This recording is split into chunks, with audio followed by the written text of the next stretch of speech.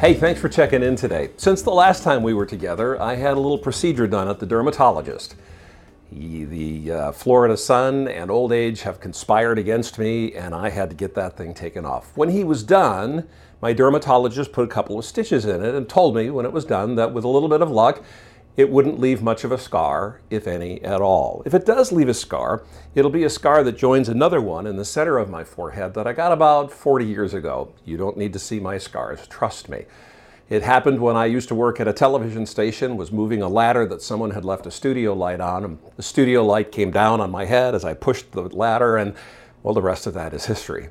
I have yet another scar, which I promise I will not show you, on my abdomen. It's about 5 inches long, and it too is about 40 years old, and I got it because I had appendicitis, and they went in and removed my appendicitis and left a wonderful scar, which is still there 40 years later. I always remember when I see that scar, how I got that scar. And that's the beauty of scars. As I've thought about, for example, my appendicitis, I've thought about the fact that had I been born a couple hundred years earlier, I'd have died from that. I'd have died in my 20s, my wife would have been a widow, but I wasn't. And the doctors were able to remove it and to literally save my life. The doctor is able to remove a small cancer on my head, save me from further problems. Those scars that I have are kind of a positive thing for me. None of us want them, but they can serve as wonderful reminders of what they achieved and gave us in our lives. It's interesting to me as we finish out the Easter season that when Jesus appeared to the disciples, and specifically to Thomas, who wasn't quite sure it was him, he used his scars as a touch point for Thomas to believe that it was really, really him. I always wondered why, if Jesus was resurrected and had a new body, no longer one that was tainted by sin, why in the world would he be resurrected with scars?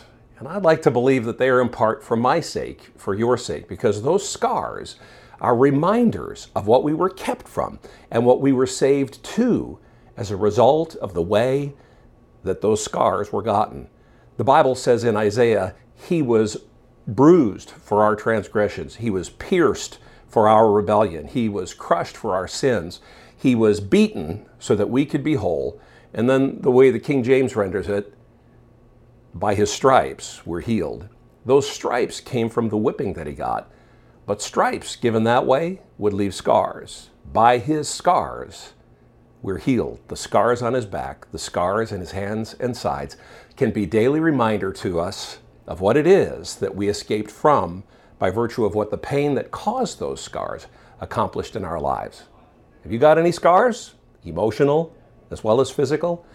I want to encourage you to let them be a reminder today of what God did in your life, what he kept you from, and what he has brought you to. Interesting thing about scar tissue, it doesn't have any nerves in it. You won't be able to feel any touch to your scars, but you'll always remember how you got them. I encourage you today, as you think about the scars that Jesus showed to Thomas and the scars that he on purpose kept and more than likely still has, as a reminder to us of what was accomplished for us through the pain and through the healing that those scars accomplished in our lives. Think about it for a while and keep the faith.